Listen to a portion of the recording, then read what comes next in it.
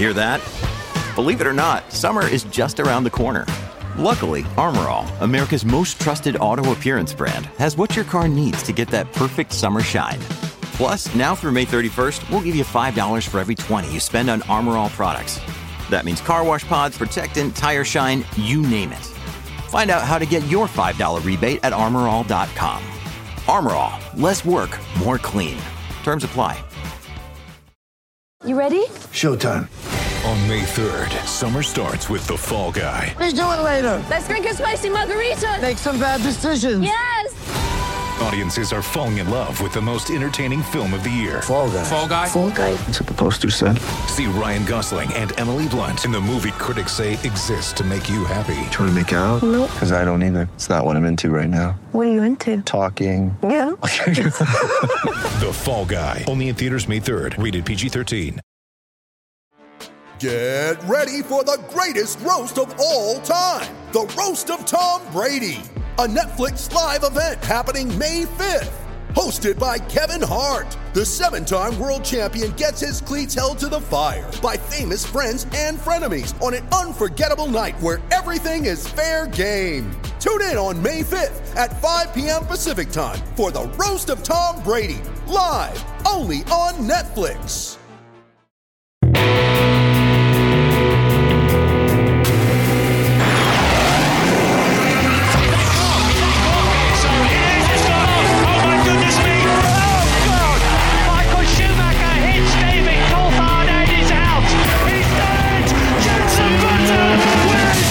I'm Louise Goodman, and you're listening to the fantastic Cut to the Race podcast. Hello, my name is Glenn Mylander, and you're listening to the Formula Nerds podcast. Hi, I'm Rosanna Tennant, and you are listening to the incredible Cut to the Race podcast. Hi, I'm Jordan King, and you're listening to the Formula Nerds podcast.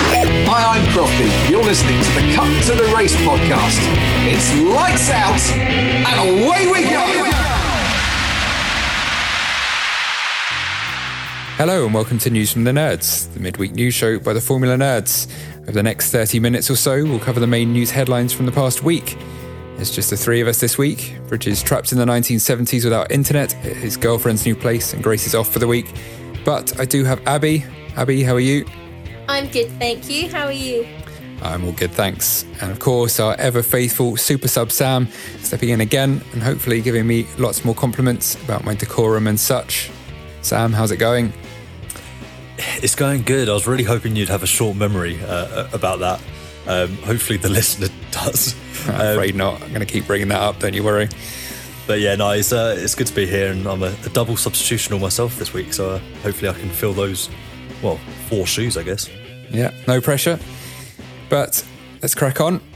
Well, where else can we start but with Russia, all that anyone in the world is talking about, and F1's no exception. Specifically, the FIA statement released last night, which was then contradicted somewhat by Motorsport UK today. So in a nutshell, the FIA deemed it acceptable for Russian and Belarusian drivers and teams to compete under a neutral FIA flag. Now, many people think the FIA didn't go far enough, say in comparison to FIFA and other such bodies who have been far more, let's say, decisive in their sanctions. And now today we have had an announcement from Motorsport UK saying all Russian and Belarusian drivers and teams will not be permitted to compete in the UK. And that means Nikita Mazepin, along with others, won't be able to compete at the British Grand Prix. So what do we think? Was it too lenient? Or would it be unfair on innocent drivers to be banned? I think that, I think the FIA, I think that line in the sand wasn't clear enough. And I think Motorsport UK have provided that clarity. And I think you'll see other countries fall in line, which will ultimately make someone like Nikita Mazepin's place in Formula One untenable for the season. And I think you're going to see Haas look to replace him in the next few days. I think they're going to take a little bit of time to kind of publicly state that, but I imagine those conversations are already ongoing. Yeah, I think it's a very difficult thing. It's a very difficult subject to approach. I don't think the FIA were clear enough compared to other sporting bodies, like you said.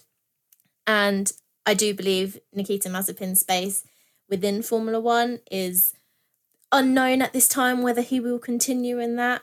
And it has an effect on the F3 driver Alexander Somolar as well, who is also Russian. But it's difficult to say. But I do agree with what the FIA have done as well. Yeah, completely. I think, and I just want to state that, we live in a plural society. There are multiple ways of tackling and looking at the same problem. And, there are lots of very perfectly valid viewpoints here.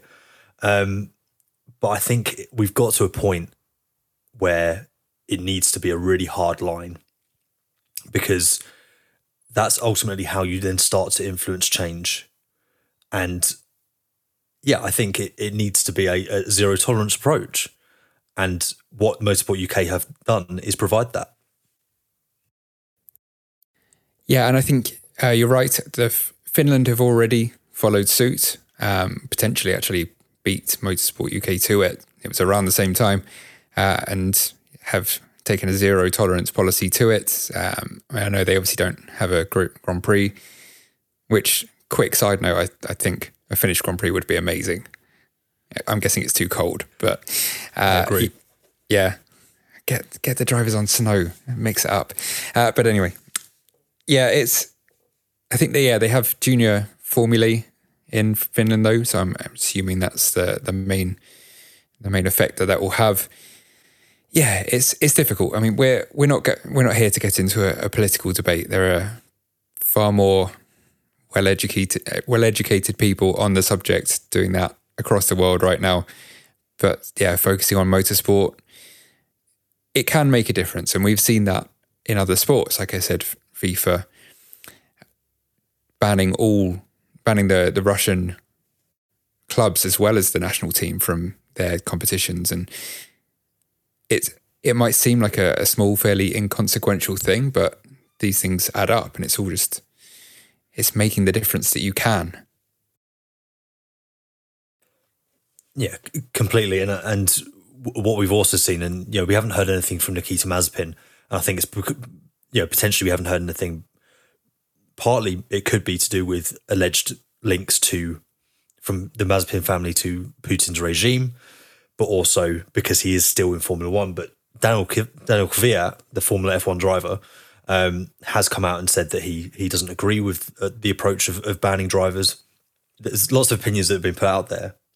And, those of you who missed it, Daniel Kvyat essentially said it's not fair to punish drivers or, athletes who are not linked to their country's regime, not linked to anything political.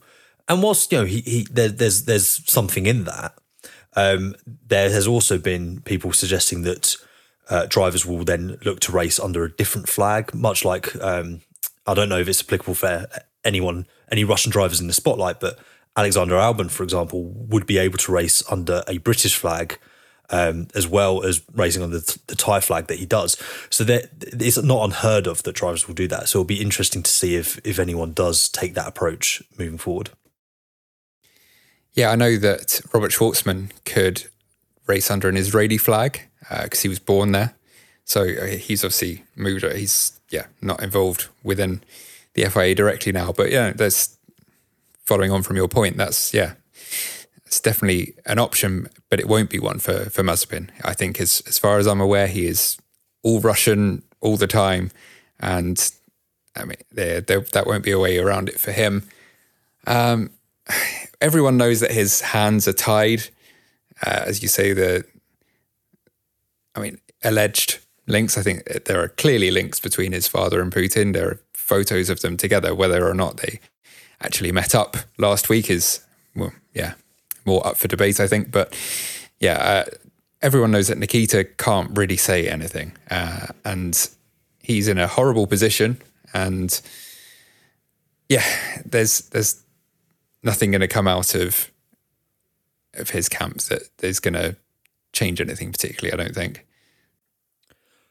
For sure. And also from Haas's perspective, they've already come out and said, well, actually, we're not, completely reliant on the Uralkali money. We can do without it. And also, well, that's lucky because it's certain that Uralkali won't be sponsoring the team this year. That was certain from the FIA. As also, interestingly, they mentioned the car. So they can't use their livery in any way that they had originally planned. And to be honest with you, I thought they were kind of taking the mix slightly last season, given that there was an international, Nikita Mazepin couldn't race under a Russian flag last season. Yeah, so absolutely. raced in a Russian-looking car. I thought that was over the line at that point. So, well past it now.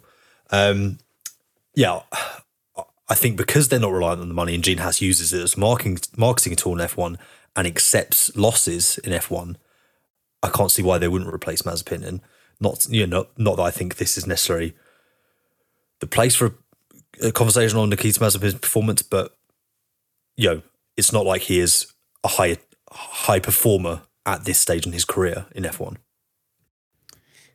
Yeah, if there's one thing that's coming out of this, it's that Bridges' prediction of Mazepin 2022 champion is taken a big hit. On that subject, if he does lose his seat, who do we think is going to replace him? I've heard lots of talk about Pietro Fittipaldi. There was also, I think, I'm not sure who mentioned it, but Giovinazzi potentially as a Ferrari-affiliated driver coming back. Have you guys heard anything? I've heard of Fittipaldi taking Mazepin's seat, which I would love to see Fittipaldi in Formula One. Giovinazzi returning. He's in Formula E at the moment. I don't know whether he would return to Formula One, but I would like to see Fittipaldi do it. Yeah, it would be great to have a Brazilian back. And he had his, a 2-race cameo after Grosjean's crash and did a pretty decent job. I agree. I think Giovinazzi has had his time in F1. I think he probably sees that himself to some extent. And why would he come back to... I mean, who knows how Haas are going to do this year. But yeah, he's got a new adventure in Formula E that he's taking on. Yeah, I've actually got a friend he's a little bit of a conspiracy theorist, and he comes out with some odd stuff. It's not Bridge. This is the guy who gave me the idea behind my Carlos Sainz conspiracy that basically he doesn't get the airtime because he has Estrella, or the Spanish. There's a Spanish lager that he's sponsored by, and F1 don't like it because they're sponsored by Heineken. So that's his theory. Interesting. But he reckons that Hülkenberg could be an option. And he mentioned because of the one-on-one sponsorship for Haas, I pointed out that Hülkenberg isn't himself backed by one-on-one. It's just Schumacher. But I think really you're looking at Fittipaldi, who at this stage, I don't think he's necessarily up to the grade. I think you put Giovinazzi in the car, he's a known quantity, right? You know he's going to perform to a certain level. I would like to see Piastri get the drive.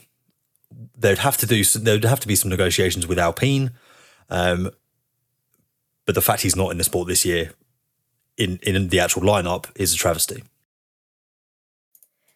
Yeah, that's very true. Actually, Piastri, after winning F2 last year, he's not able to take part in the championship again.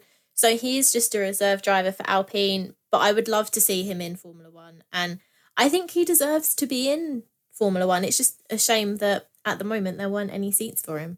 So on other news around the paddock that has broken today, news of Max Verstappen's mega contract that he has now signed. So it's alleged to be 4 to 5 years and also alleged to be up to £50 million a year. I've seen as low as 40 million. I've seen as high as 55, which is what Lewis Hamilton earns by some estimates. Again, these areas are quite grey. I don't know, James, you might know for definite. You might come out and say, no, he earns this amount and so on and so forth. So a lot of talk has been about Max's huge contract. What do you guys think about it? I mean, that's a hell of a lot of money, isn't it? And I remember Helmut Marko saying Lewis Hamilton was simply too expensive for Formula One. But that, to me, seems like Max is also very expensive with that amount of money. And I don't know whether he's earned it properly. Yes, he had a massive battle against Hamilton last year and he won the championship. But does he deserve to have the same salary as Lewis Hamilton? I don't know. I mean, I'm not a Max fan, so that could be why. But I'm going to simultaneously play the bridge and the anti-bridge here. So firstly, I'll play the bridge. I can't wait for this. So apparently Lewis Hamilton's team or people associated with him have basically said previously that Max isn't marketable. You know, you can't, you know, he's not worth that money. He's not sponsor friendly, so on and so forth.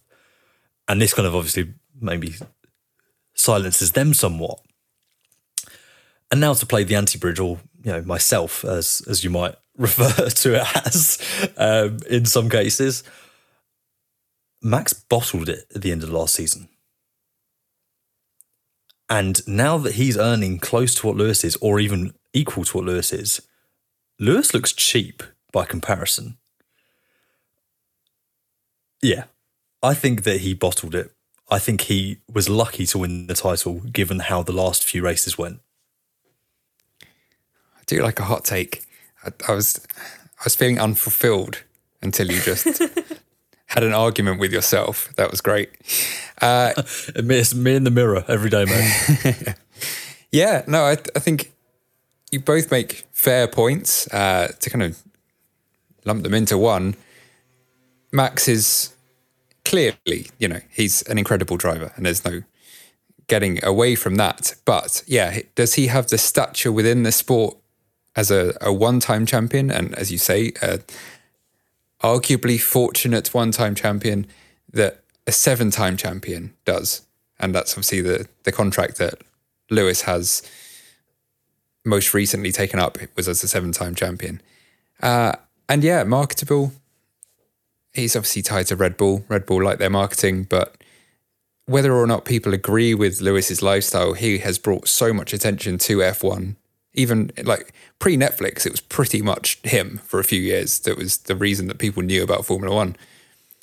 But Red Bull have their reasons. They clearly think they just want to tie him down, don't they? And keep him on as long as they possibly can. And on that note, actually, he's going to be, potentially, if he were to stay for his entire contract, it would be the longest that any driver has spent with one team. Certainly the most Grand Prix. So Michael Schumacher had 180. Lewis is currently on 178. So he'll pass that record at the Australian Grand Prix. But Max is already in the hundreds. I think it was 120 or so. And with more and more races each year, he'll be there in 4 or 5 years. Yeah, it does kind of feel like Red Bull are like, oh, okay, so you've won a championship with us. So we just want you to stay with us and we'll do anything to get you to stay with us instead of going elsewhere. But I don't know. I'm not a massive fan of Red Bull either, to be honest. But it's just a lot of money. I can't get my head around how much money it is. It's an insane amount. And I saw someone earlier basically postulating that by the end of his career, he'll be a billionaire. And I guess if he carries on the way he's going, he's 23, 24. If he has another 15 years in the sport, then yeah, he's well on his way. But yeah, I think, you know what? I think in some ways this is a reaction to what happened with Vettel. I think they are, tying up their asset for the long term because I think they're aware. Although, and I've said it before, I think Red Bull were the best marketing company in the world. So the overall brand, not just the F1 outfit. But when it comes to F1, they can't compete with the likes of Ferrari or even Mercedes. So I think they're safeguarding their asset in that sense. Yeah, it's the legendary nature of certain teams. McLaren even as well, I would say. Obviously, people grow up wanting to drive for Ferrari.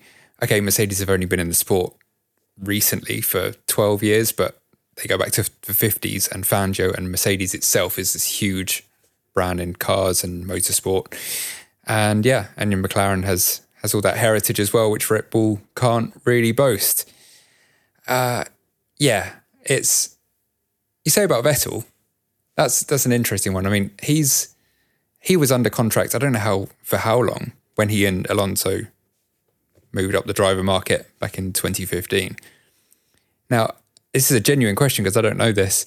Is it similar to football where the longer the contract or the longer there is remaining on the contract, the more expensive it is to buy a driver out of that contract? I have no idea. I always assume they just came to some kind of ad hoc settlement, and the laws of, I guess, contract law, that was beautifully worded by me. I can't believe the laws of contract law. The laws of contract law. The laws of contract law about contracts. Yeah, exactly. I can't believe that people actually let me write things and put it on the internet. But I would assume that by that kind of, logic, that it would be somewhat similar. So yeah, you're basically, Max is obviously happy with the team, and also he's looking, understandably, an athlete's career and shelf life is short, right? I mean, they're not going to be driving till they're 65 and drawing down their pension. So you need to look at your long-term future. You need to look at your family, and this is why I think you see athletes tie themselves into these mega contracts. It's because it's security, right? So yeah, if Team Max want to now get out of that, I imagine they'll have to pay a premium. Yeah, and it will be interesting because he's contracted for 4 or 5 more years, but we have George Russell moving into Mercedes. So not only will Max have to battle Hamilton now, he will have to battle George, because undoubtedly George will perform well in a Silver Arrow car. But it will be interesting to see what Max does and whether he will continue. I mean, after he won the championship last year, he said he'd achieved everything he'd wanted to do in Formula One and in life, and everything else is just an added bonus. But yeah, I don't know. It's definitely interesting. I've always felt, or since he said it, I felt that he was just saying it. I don't know. I don't know why, because it's counter to who Max is, right? It's counter to his media profile. It's counter to why people love him. He's the anti-hero, right? He's the bad boy of the sport. Lean into that. Say, you know what? I want to win 8. I want to win one more race than Lewis Hamilton did. Because if I was that, if I was an athlete, if I was at that level, that's how my mindset would be. And to a level, you have to have that mindset to get to that level of motorsport or of any sport for that matter. Yeah, no, it's an interesting one. I saw a quote today from Max saying how he doesn't get involved in mind games, but in the very same interview, he said, "Oh yeah, I wouldn't be meeting up with celebrities just for my profile about Lewis." Like he likes to claim that he doesn't care and he doesn't, all he does is want to drive. But I think Kimi is a man who just wanted to drive. I think Max isn't above. He has a persona, and I think he plays to it a certain amount, whether he would admit it or not. Yeah, I completely agree with you there. He's a very complex person, I'd say. Someone who I wouldn't like to get inside his mind and see what goes on in there. So, moving on, today in Bahrain, we have Formula 2 and Formula 3 testing going on with all the young drivers who we could see in Formula 1 one day testing out their new cars for the 2022 season. Now, I've been paying attention to this testing. I don't know whether you guys have, but some of them look very promising. I mean, in Formula 3, Arthur Leclerc topped the charts this morning, and this afternoon we had Zane Maloney, who is a rookie for Trident, top the charts as well. And then in Formula 2, Carlin looked very promising for the 2022 season, with Liam Lawson in P1 and then Logan Sargent in P3, who has moved up to Formula 2 from Formula 3 as well. I'm excited for the seasons this year of F2 and F3. I'm excited to see what they're going to do, especially since they're racing alongside Formula 1 as well now. Yeah, I think definitely the calendar returning to the more traditional format is definitely an improvement. It was a bit of a shocker last year. It was an experiment, but it didn't work. It was confusing, and then they suddenly wouldn't race for 2 months, and you'd kind of forget about the championship. So it's nice to see that return.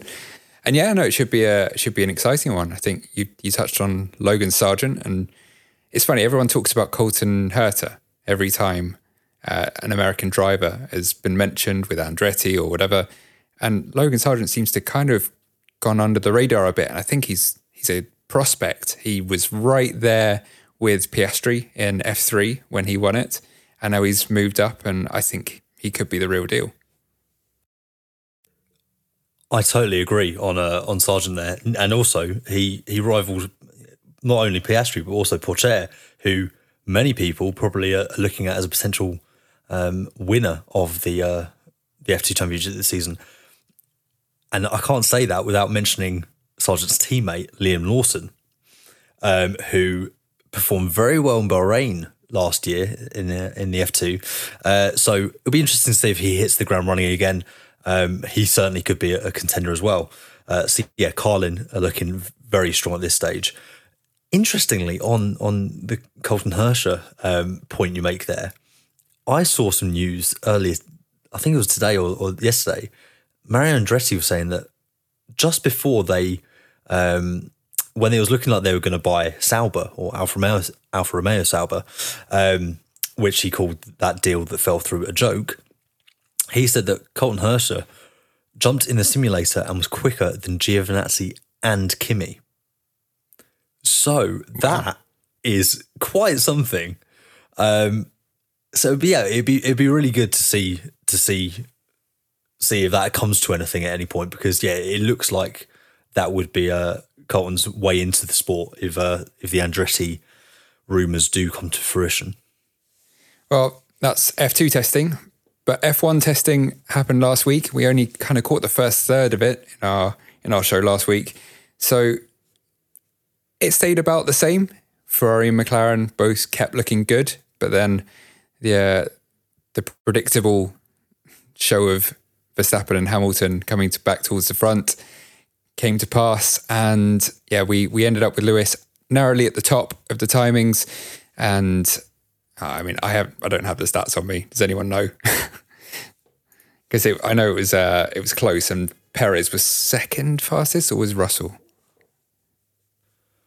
I think it was Mercedes, Red Bull. Right. But interestingly, as always, as you always get, is everyone will jump on the bandwagon of the Mercedes aren't that quick. They're doing something. Lewis Hamilton isn't happy. Blah blah blah. And I actually think Mercedes have strategically, from a PR perspective, deployed George Russell to come out and say some negative things, because he has said some things that, okay, I wouldn't say they're negative, but they're vague, or they're kind of somewhat kind of they infer or imply problems. I just don't see that. Right, you look at the lap times and they're going, oh yeah, but they're on better tyres, and this is as Lewis Hamilton himself said, my team don't make mistakes. This is a incredibly well-oiled outfit, and I think it will be those four teams, so that being Mercedes, Red Bull, McLaren, and Ferrari, that are leading the field when we get to Bahrain. Yeah, it's looking that way. Obviously, we'll see far more in the next test. But if we can get 4 cars at the front, that'd be the dream, really. Now, one of the hot topics to come out of testing was porpoising. Now, Sam and I were lucky enough to feature on the Cut to the Race podcast, the 100th Cut to the Race podcast, in fact, with the legend that is Craig Scarborough, or Scarbs on Twitter. You may know him as F1's tech guru, or one of F1's tech gurus. And he's given us the lowdown on everything from testing. Incredibly knowledgeable man. Highly recommend going and listening to that. But porpoising, in a nutshell, is the downforce of the car being so extreme, and these new underfloor aerodynamics that we have with the ground effect, drawing the car in until it touches the floor. Then I just realised how well he explained this yesterday, because it's quite hard to put into words. It basically bottoms out and then air creeps in again, and then you get this bouncing effect. So does that make sense, Abby? Because I know you wanted to understand how it worked. Yes, that does make sense. Thank you for explaining it to me. It's interesting, isn't it? I mean, testing is all about figuring out the design of the car and the handling for the drivers and collecting data in that. But it's very interesting to see that that's happened. And also there's an issue with some of the cars being overweight, I believe. Yeah, you're right. It's come out a little bit later. I think there were a few rumours maybe towards the end of testing, but yeah, certainly earlier this week, the team's supposed weight problem. Now we're not talking about engineers on diets here. It is the cars themselves being apparently, for the most part, around about 10 kilos over the weight limit. Now that doesn't make them illegal. It just makes them not as fast.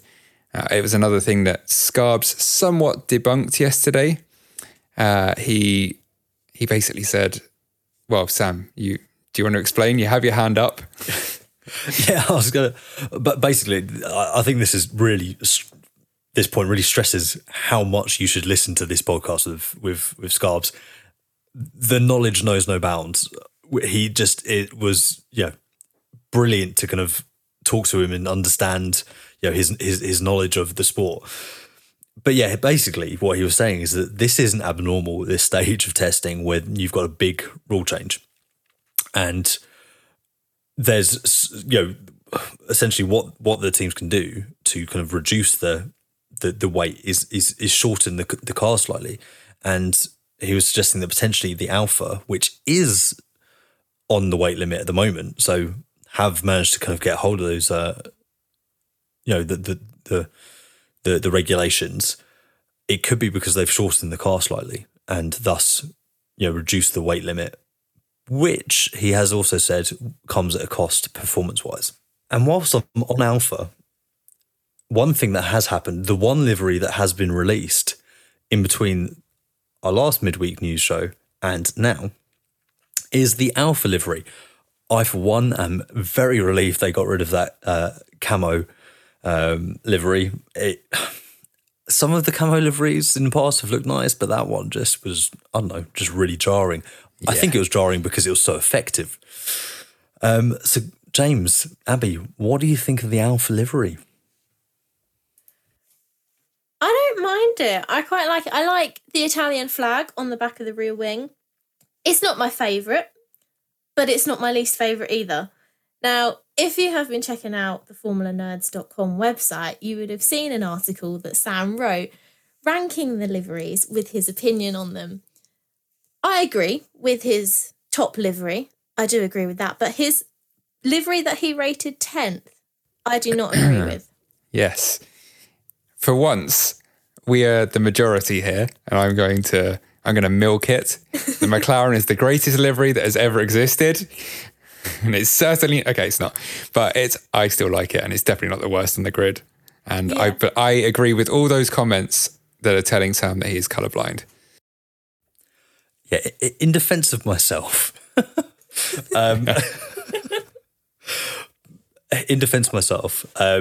someone told me that I saw someone say it was clickbait. It is my genuine opinion that the McLaren is the worst looking car on the grid this year, or that it has the worst looking livery. And I think part of that is because the Papaya has been so nice the last couple of years. And I think what I actually kind of said is there's almost this element of you either die a hero or you see yourself live long enough to become the villain. And I think I feel a little bit like that about the James is laughing at me now because it's a bit dramatic. It's a little bit melodramatic, yeah. A little bit dramatic. But yeah, I think that going back to the Alpha livery very quickly before I forget, I would imagine some people would see comparisons between the Marlboro McLaren, or I think it was actually an Alfa Romeo, a Marlboro Alfa Romeo in the 80s that looked almost identical to McLaren. In the 80s, there were two cars that looked very, very similar on the grid at the same time, which would really annoy me. But I actually think it looks like the 2012 Sauber, the C31, which inexplicably had a Chelsea emblem or logo on the engine cover obviously has some kind of, link to Chelsea that season. But anyway, check out that article. It might infuriate you, but I stand by it. It is my genuine opinion. Just to quickly touch on, the Alpha, I think, overall, I totally see what you mean about the comparison to the Sauber, the diagonal line. And it's something a bit different. It's something you don't really see on F1 cars too often. So I respect them for doing something a bit different. Yeah, I think maybe their last two liveries have been a little bit sleeker. But I also love the Italian flag, like you mentioned, and the wheels, the wheel covers. I think they've done potentially the best job on the wheel covers, the half white, half red. Yeah, I really wasn't keen on the kind of bringing back of the wheel covers. I liked it how it was, but Alpha have done that very, very well. So I can live with that. What I don't want to see is stats being, the wheel covers being used to show stats mid-race. It feels a little bit futuristic to me, and I don't know, just like, it's a bit like, it feels like a bit too far, a bit gimmicky, in my opinion. I think they've generally underused them for the most part of the teams. I was expecting more. Whenever you saw the kind of mock-up liveries that people were doing, they were utilising them in really cool ways, or at least kind of involving the colours of the team. And for the most part, they've just got a white line on it, and it makes them look more like those, temporary wheels that you have to fit to your car if you get a puncture on the motorway. Yeah, I agree. And whilst we're on the topic of liveries, actually, last week I said that I disliked the Alpine. And I said that quite a lot, I believe, actually. But after seeing it on track during testing, I may have changed my mind a bit. It's not as bad as I thought it was. It's actually, in the sunlight, it looks good. So in Singapore, I don't know whether it will look as good because it's a night race. But in the sunlight, I'm partial to it. It's all right. See, I think Singapore actually makes liveries look, the ones that look good in the sunlight, even better. I think under the lights, they really kind of, I agree with you on the Alpine livery there, though. I still don't love it, but it's a hell of a lot better on track than it is in photos or renders or whatever you want to call them. But generally speaking, I actually think this is a very, very attractive grid. I think the cars, and I think it's the diverse kind of look of the cars. It's a new regulations. People have gone with different philosophies. I love how different they look. It reminds me of the early 1980s. I think that's really great. So I think even the bad looking cars comparatively are actually pretty good looking. Yeah, it's pretty diverse grid with lots of variety. So it will be good to see them all on track in the first race. I'm looking forward to seeing them all there. And finally this week, those of you who are Netflix subscribers or just use the internet will know that the Drive to Survive trailer has dropped. So it was confirmed that it will be released on the 11th of March. We got the first sneak peek, a minute or so of, basically just drama. I can't see how it's not going to be the best season so far, given what happened last year. Will it be over-egged? Maybe. What do you guys think? I'm excited to see it. The trailer did get me very excited to watch it. I do think it could be over-exaggerated in some parts, and my only reservation with it is I don't want drivers to be pitted against each other that are teammates that actually get on. I know with Verstappen and Ricciardo before, and Sainz and Norris, they pitted them against each other, and I don't want to see that with the likes of Ricciardo and Norris, who do get on. Maybe not as well as Sainz and Norris, but they do get on. But I'm very excited. I feel like I might book the whole day off just to sit down and binge watch it. Now, I get to be the substitute bridge now and have the hot take.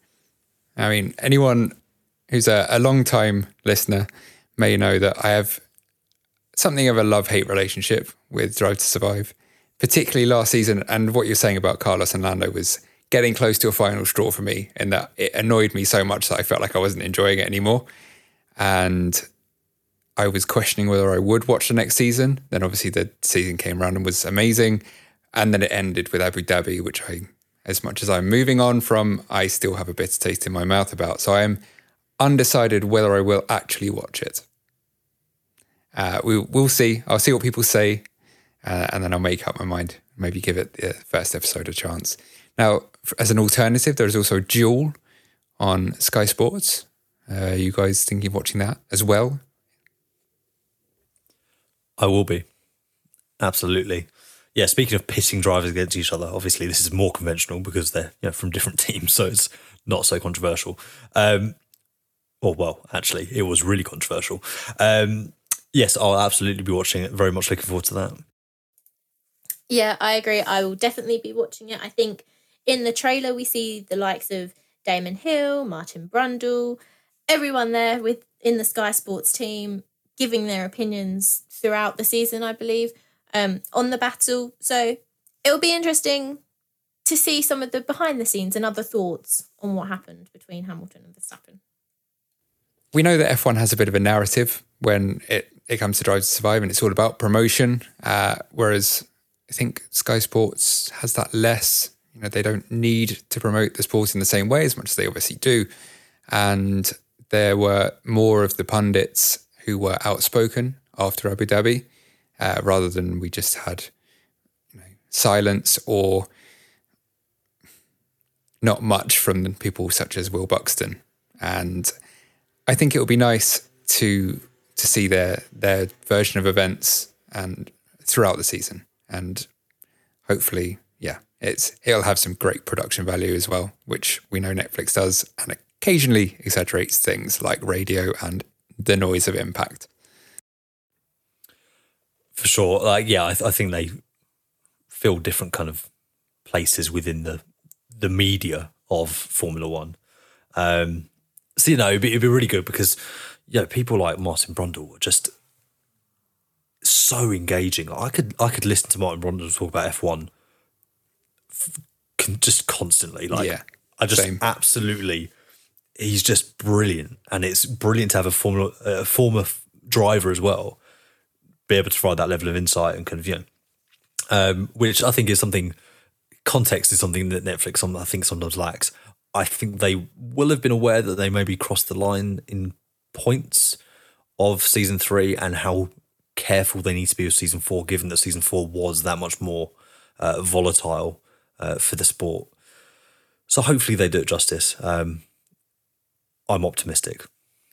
So that is all the news that we have time for today, but we will be back next week with even more news. And remember to check out the Formula Nerds website at formulanerds.com and to give a listen to the Cut to the Race podcast and the latest episode with Sam and James and Craig Scarborough as well, and Ollie. So thank you guys for being here and talking through the news with me. Pleasure, as ever. And Sam? I loved it as always. It was fun to kind of play my part as Bridge. James also was a admirable stand in there. It just needs admiral, is that a word? Admirable, if you said that. Yeah. Did you say admiral? Yeah, I think you did. An admiral standing, like I'm wearing a hat. I'm going to do that again.